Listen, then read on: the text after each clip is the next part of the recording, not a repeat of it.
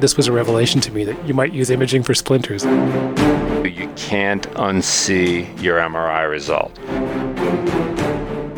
I realized in the last week, I've been imaged twice. I'm like some frequent imager. I was X-rays last week because I'd broken a toe, and which I didn't realize, by the way. It was like I had gone off and decided it was fine and was running again, and then realized it's not fine, and it's pretty seriously not fine. Got it imaged, and the allegation was it was broken. We'll see what happens. And then, of course, today's episode was getting some stuff removed from a finger. So You're good for my profession.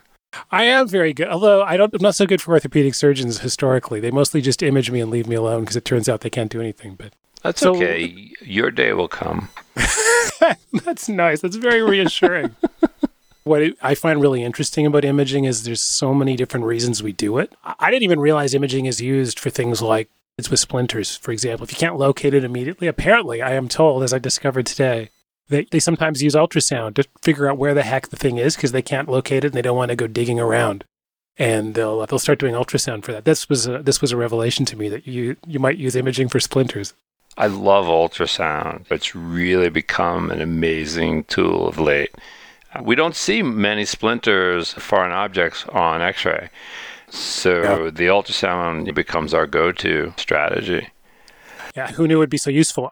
I guess what's interesting to me beyond the splinter problem is the reasons why people get imaged I find super interesting. And I'll speak for myself first, is that obviously there's this acute problem. There's the splinter, there's the knee tweak, there's the whatever. There's also the other side, which is it can be, and this is not to be cynical, but it can be a fairly useful procedure from the standpoint of doctors, because if I don't have a good answer and you won't go away, a good way to punch you out of the office is to send you off and get some imaging done, right? Well, that might be a good way to get you out of the office, or it might be a good way to guarantee that you're going to come back often. Yeah, that's true. You'll come bouncing back. The other one that I find interesting is the idea that, and I see this a lot, I'll hear this from people, and you see this a lot in pro sports, there's this knee-jerk tweak, no pun intended, that an athlete has an injury or something goes wrong on a Sunday, and fans are all huddled around a subreddit trying to find out, well, have they done the scan yet? Is there anything, have we learned anything about what's happened to this? And it's almost, I don't even know, palliative reassurance that people get from knowing that the scan was done. No one even really cares what it says. It's just that you had the scan, right? Professional sports is a whole different arena, right? You have to image them. You're paying a lot of money for them. You want to know what's going on. Are they playing next week or not? Right. But it sets the bar really high when they come to the office, and we don't offer them the opportunity to have an MRI as soon as they come in for an evaluation. So let's go through the top 10 list in terms of the kinds of imaging you see most often in orthopedics. I mean, speaking for myself, I think I've probably been X-rayed more often than I've been MRI'd. I've been ultrasound a couple of times, CTs, never. So I would say if I had to make a loose billboard-style top 3 or 4 list, it's X-ray, MRI, ultrasound, and then nada.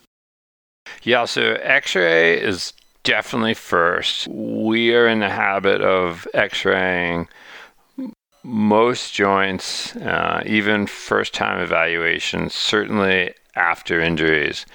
We've come back and forth with the Ottawa score for ankle sprains. Should we X-ray or shouldn't we X-ray?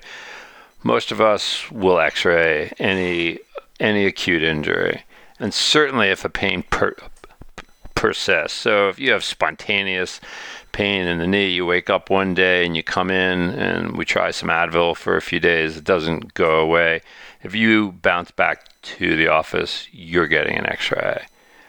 Now, I love ultrasound. I think that's starting to hit a crescendo in popularity because it's really a point-of-care device. I now have a good portable unit for as little as $2,000 that I can plug into my phone or my iPad and immediately image you and tell you if your hamstring is avulsed. And I can do that on the sideline of a soccer game. Let's jump to the 2 big and expensive machines. I mean, so MRIs and CT scans are really impressive to people, I often think, just because it feels like there must be something important going on here, given all the noise they create. If someone tells you they started off with if someone thinks that they've a knee or something, does it surprise you that they get sent for an MRI? It's infuriating that they get sent for an MRI.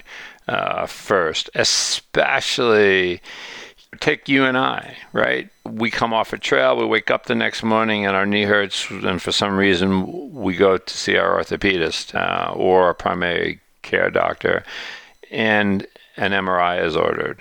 So forget the fact that we haven't waited and seen if just the tincture of time is going to work, but they haven't even gotten an x-ray, because Right. I don't want to be that orthopedist who ordered an MRI on a severely arthritic knee.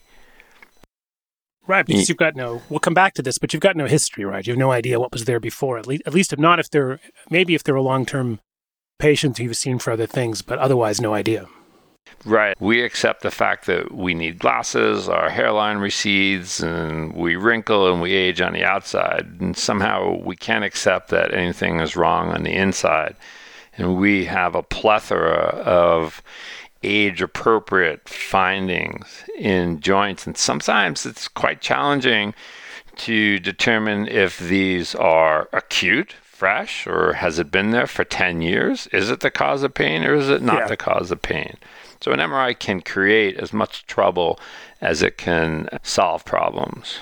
Do you ever find, is there any use in CT for you outside of particularly traumatic energy things? Oh, yeah. So take, for example, shoulder instability. So shoulder dislocations, you've had 4, 5, 6. And what we're learning now is the failure rate is often associated with bony changes on the glenoid or the socket. And so we will CT some of these shoulders to see what the alignment is and how that will guide our procedure. So we do use CTs. But you can't get that from MRI? You can, but it's not nearly as beneficial as a CAT scan. You're not going to see the same clarity in terms of the focus of how well the bone appears. So let's deeper into MRI, because that seems to be the one that leads to the most mischief. Maybe most helpful and most mischievous in some ways. I don't know. What do you think it's particularly good for? I mean, I look at it and I think it can get inside soft tissue, you can get inside joints, all of these things, all else equal, are useful if you already have a bias to think that there's something there that you need to know about, right? Yes. Ultimately, the perfect use case for an MRI in my practice, sports medicine practice, is to confirm my suspicions. So in a classic case, I'm talking to an athlete. I'm going to know the diagnosis before I'm done talking to them. My exam should confirm it. Let's say it's an ACL tear. We know that there are certain concomitant injuries that can occur at the same time. I may not be able to tell based on my exam if they exist. So if we're going to be planning an operation, then an MRI is critical to help you plan that operation appropriately. Right. But you've already got a bias to say, based on the following tests that I've done during a physical exam, there seems to be some laxity, some looseness in the joint, the nature of the injuries to suggest that there's possibly an ACL. You've got a pretty good idea before the MRI even happens. Yes. If you don't have a good suspicion of what's going on, you're probably not going to learn much from the MRI. Yes, they can be useful, but they're also going to show things. So one thing that drives me nuts are adults, 50, 60-year-olds with labral tears in the shoulder. So the labrum is a cartilage disc. And by the time you reach our age, most people have a torn labrum. It's not the cause of your pain. I'm proud of my torn labrum. I've been thinking of getting T-shirts about it. I've had one since I was 20. I'm still throwing balls and frisbees and everything else and doing my push-ups and pull-ups. But you can't unsee your MRI result. So that 60-year-old tennis player gets an MRI, sees on the report that there's a labral tear. What do you think he or she is going to think every time they serve the ball and their shoulder hurts? They're blaming that labral tear.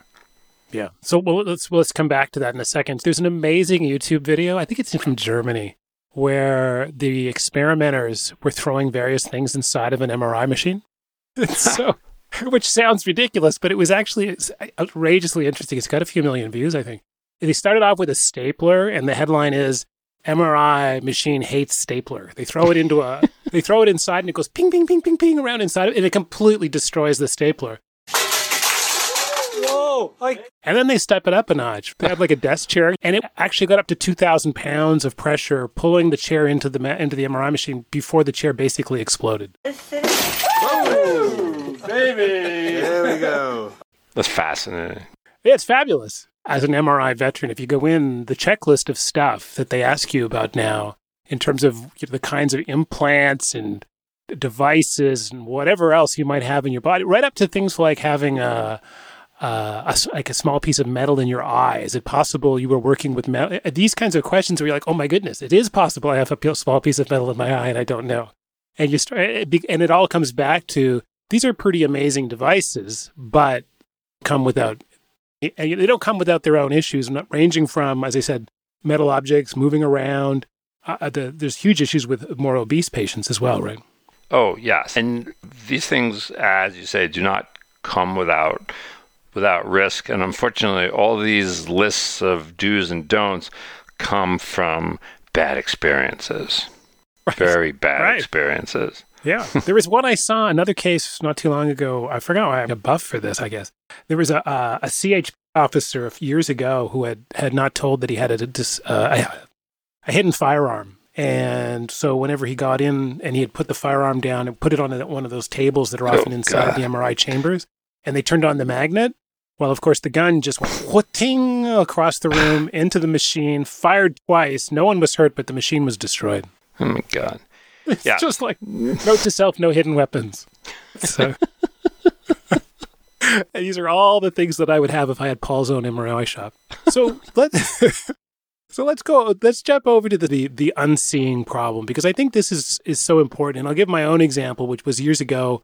I think I had an MRI on my right knee, and it was quite sore from an ultra run I had done. And I got back to this was purely speculative. It hadn't gotten better after a while, and so on. And on the report, it said I had, quote, joint effusion. Like, oh, that's it. I knew it. I knew I had joint effusion. I knew it all along. This was the problem. And then I said, what the hell is joint effusion? Right. It was not exactly in common parlance. And you realize this is just a little bit of fluid or some swelling, which could have been there all the time. It could have been there.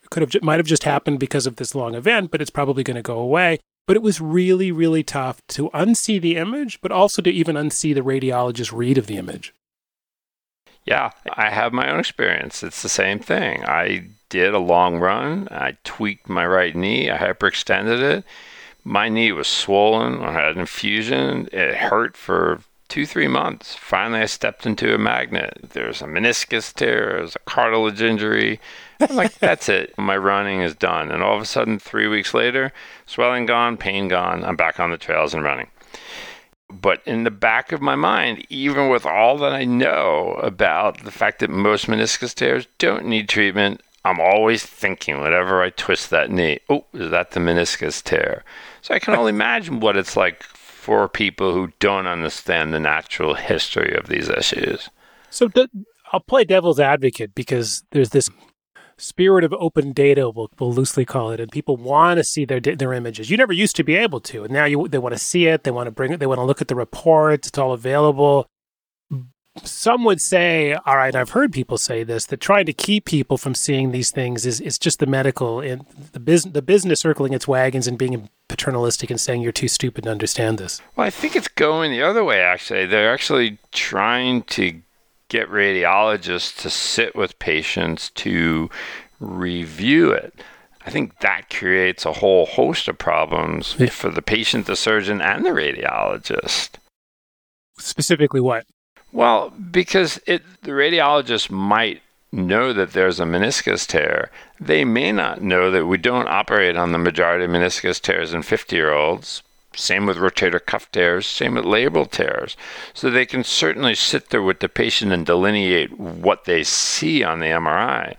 But I don't imagine that most have the training to put it all in context. So in Howard's perfect world, how would you handle that? Yeah, I really implore my patients before I send them to the MRI. I tell them very specifically, this is what I am looking for. Your MRI is going to say this, and it would have said this a year ago before you were injured last week. So I'm not going to care about these little things that are going to show up and that I anticipate simply based on your age. I'm looking for X, Y, and Z, and I'll spell it out. Then I implore them, please do not grab your report, hit Google, and panic. Just come into the office. We'll go over your images. I'll explain what I see, and we'll take it from there. Yeah, and that's such an important point, because that last bit about copy and paste from the radiologist report into Google, and the way I always phrase it to people, and I was just saying this to a running friend the other day, is that there's a survivorship bias, to use the behavioral, that if you think about who posted the thing that you're now finding when you search online, there's some very active knee and hip forums online, for example, where a lot of patients, people who've found something wrong or think they found something wrong or been operated on all right, these are not people in general who are out running, doing other things, feel like everything's fixed. Why? Because they're busy doing all those other things. And so the population of Google search results for any constellation of symptoms is hugely overrepresented in it, people who have problems that involve the keywords that you're searching for. By definition, the pool's polluted with that kind of data, and there's no way around it, and yet people don't realize that when they start searching for these things. Yes, I have a very active website. It gets a ton of traffic, and I've tried to rank for keywords in these areas, and it's really hard. You either get these Q&A sites where it is the unhappy people or the people who are not doing well, and for whatever reason, they've chosen to share their experiences. And then you get the people who are buying these keywords. You get the hospital for special surgery saying you need an operation and we're happy to do it. So it's really hard to get meaningful, actionable, useful information to bubble up on Google. But I just think that's such an important point that people don't understand, that how that stuff gets there that you're searching for. It doesn't even require cynicism by the people putting it there. It's just an artifact of the overrepresentation of injured people among the people who are discussing things. I mean, I had retina surgery years ago, and everything went fine, knock on wood. But I don't post about it. But if you go out there and search for the exact procedures that I had done, I guarantee you it's a nonstop horror story. People who've had all kinds of complications, loss of vision, didn't go well. And this, given the nature of the beast, whether it's orthopedics or ophthalmology. Absolutely. We face the same issue with physician rating sites, right? You have a great experience in a doctor's office, you're off and moving on to your next thing. You're not going to jump on Google and praise them. What's your feeling about, I'm watching the innovation, the changes in MRI specifically, but in scanning in general. We talked a little bit about how ultrasound is becoming cheaper and more portable, and that's probably a good thing. MRI, on the other hand, I don't know if it's becoming cheaper. My sense is it's not much cheaper, and it's definitely not more portable. Magnets are great, big, awful things. But they are becoming, the magnetic field involved is ratcheting up. We had 1.5 Tesla and 2 Tesla, and I don't even know what we're up to now. Tesla? Might 5. be higher. 5 Tesla. There you go. I'm out of date. My concern with this stuff is the subtleties of what you're finding are just so minute that the opportunity to find things that have absolutely no practical meaning are legion. Yeah. It's a race to the bottom. How many little things can we find and describe? And then because you're going to find them. You're going to find lots of things. 5 Tesla, oh my God. And then you have people go for second opinions on their surgeon's recommendations. They don't go for second opinions on their MRI readings. I'm not even sure they can, but they should. Oh, because absolutely.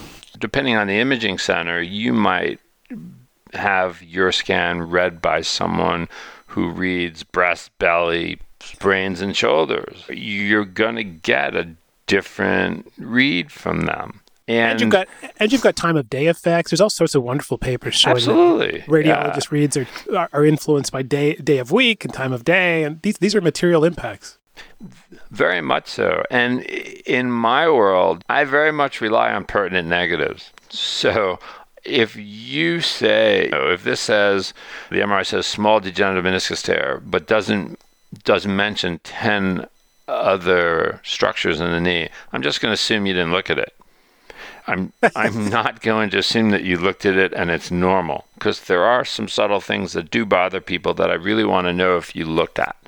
Not all knee pain is meniscus tear. So I need to know more about the knee than just the status of the meniscus. So as a mature sports surgeon, I certainly have my favorite radiologists and imaging facilities. I had an orthopedic guy tell me once that, and he said it quite proudly, which I was amused. It was completely dismissive. He said, "I never look at any radiologist report ever." So I look at every radiologist report because I'm not perfect either. And those reports have saved me and saved my patients. On a shoulder x-ray where there's a mass in the chest, something totally unexpected. And so I absolutely look at every image myself. I look at every x-ray, every MRI, but I'm going to look at the report. They see a lot of images by definition. It struck me as I get it. There's a lot of chutzpah. It's super macho, but hey. Very much so. Right. There's a lot, these other guys, and men and women, see a ton of these sorts of images, and sometimes it helps to have they say in the machine learning world, a large corpus of data to pull from, and dismissing it seems a bit ridiculous. But didn't surprise me either. So has it gotten harder? Let's step back from imaging a little bit to thinking about the next generation of sports surgeons coming along. Does this reliance on image, is it making it harder to train people, maybe outside your own, but just you're seeing in terms of people's instinct to race straight to images, and if it isn't on the image, it isn't there, or vice versa? I don't want to rely on the physical exam until I've seen an image. Yeah, we're very much in the middle of a high-tech, low-touch medical environment, one that I rail against on my website and saddens me because it's not unusual to hear patients complain that they tried to schedule a visit to see another surgeon and they insisted on an MRI first. All the time.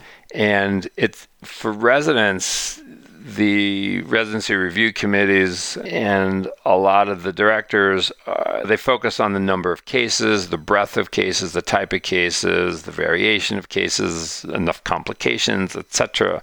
Not necessarily on why that patient that they're operating on is in the operating room. So if you're a resident and you're fixing 5 rotator cuff tears with me on Friday, you might therefore assume that everyone who comes to my office with a rotator cuff tear is ending up in the operating room. So it becomes quite a challenge. How do you talk young doctors off the ledge of thinking that before they can say anything even remotely definitive, they need that image? It's just time and it's shouted at for time and experience. I mean, my own experience has morphed dramatically for much the same reasons. Yes, we were in clinic, often unsupervised as trainees, and I was 20-something years old. I really didn't know that much, and my training has come full circle from being high tech and low touch to being high touch and low tech and occasional tech when necessary. Which isn't a bad thing. No, it's a very good thing. Do you think your cohort is the last of a generation who has an appropriately skeptical view of imaging, or are the cows out of the barn? Is this all just fighting a rearguard action here? There's nothing we can do about it. We're going to have to deal with patients who... That's a great question. There are a bunch of young orthopods who are on Twitter who I've come to know over the last year. And I'm very happy to say that they're railing also against this imaging of every knee or shoulder that comes into their clinic. They are tired of having to resort to getting an x-ray only after an MRI has been obtained, and they clearly state we could have made all the clinical decisions that are necessary to treat this person based on the x-ray. And then you have a lot of older folks like Jimmy Andrews, right? Famous sports surgeon.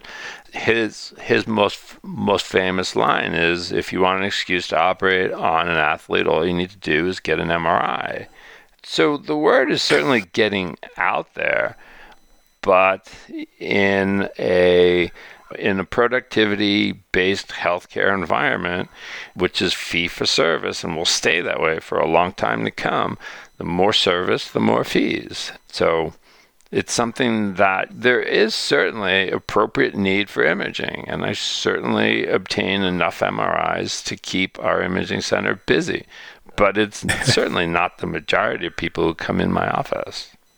Yeah, I was for a while was fairly optimistic about this stuff. I used to feel like cheaper MRIs were a good thing, and higher magnetic fields were going to give us better. And I now feel like, as I see more and more of the research in this area, and almost at any age, I was reading something not too long ago about the incidence of acetabular impingement among young, I think it was like Danish soccer players under the age of 20, seeing if they had, there's two varieties, right? There's the cam and pincher. The incidence was like low teens or something like this, and it was completely asymptomatic, so it was completely irrelevant. And yet, I don't think people have really got it into their heads yet how the wild's diversity of structures in the body that look like they have some kind of pathology are asymptomatic. And asymptomatic even hurts as a word, because I was saying this to someone the other day, that when you describe some structure that seems slightly outside the norm as asymptomatic, people's immediate reaction is, well, that means one day it'll become symptomatic, right? Yes, there's no doubt. Yeah, it's just the whole word makes them think, oh, I'm going to go from asymptomatic to symptomatic because you use that word.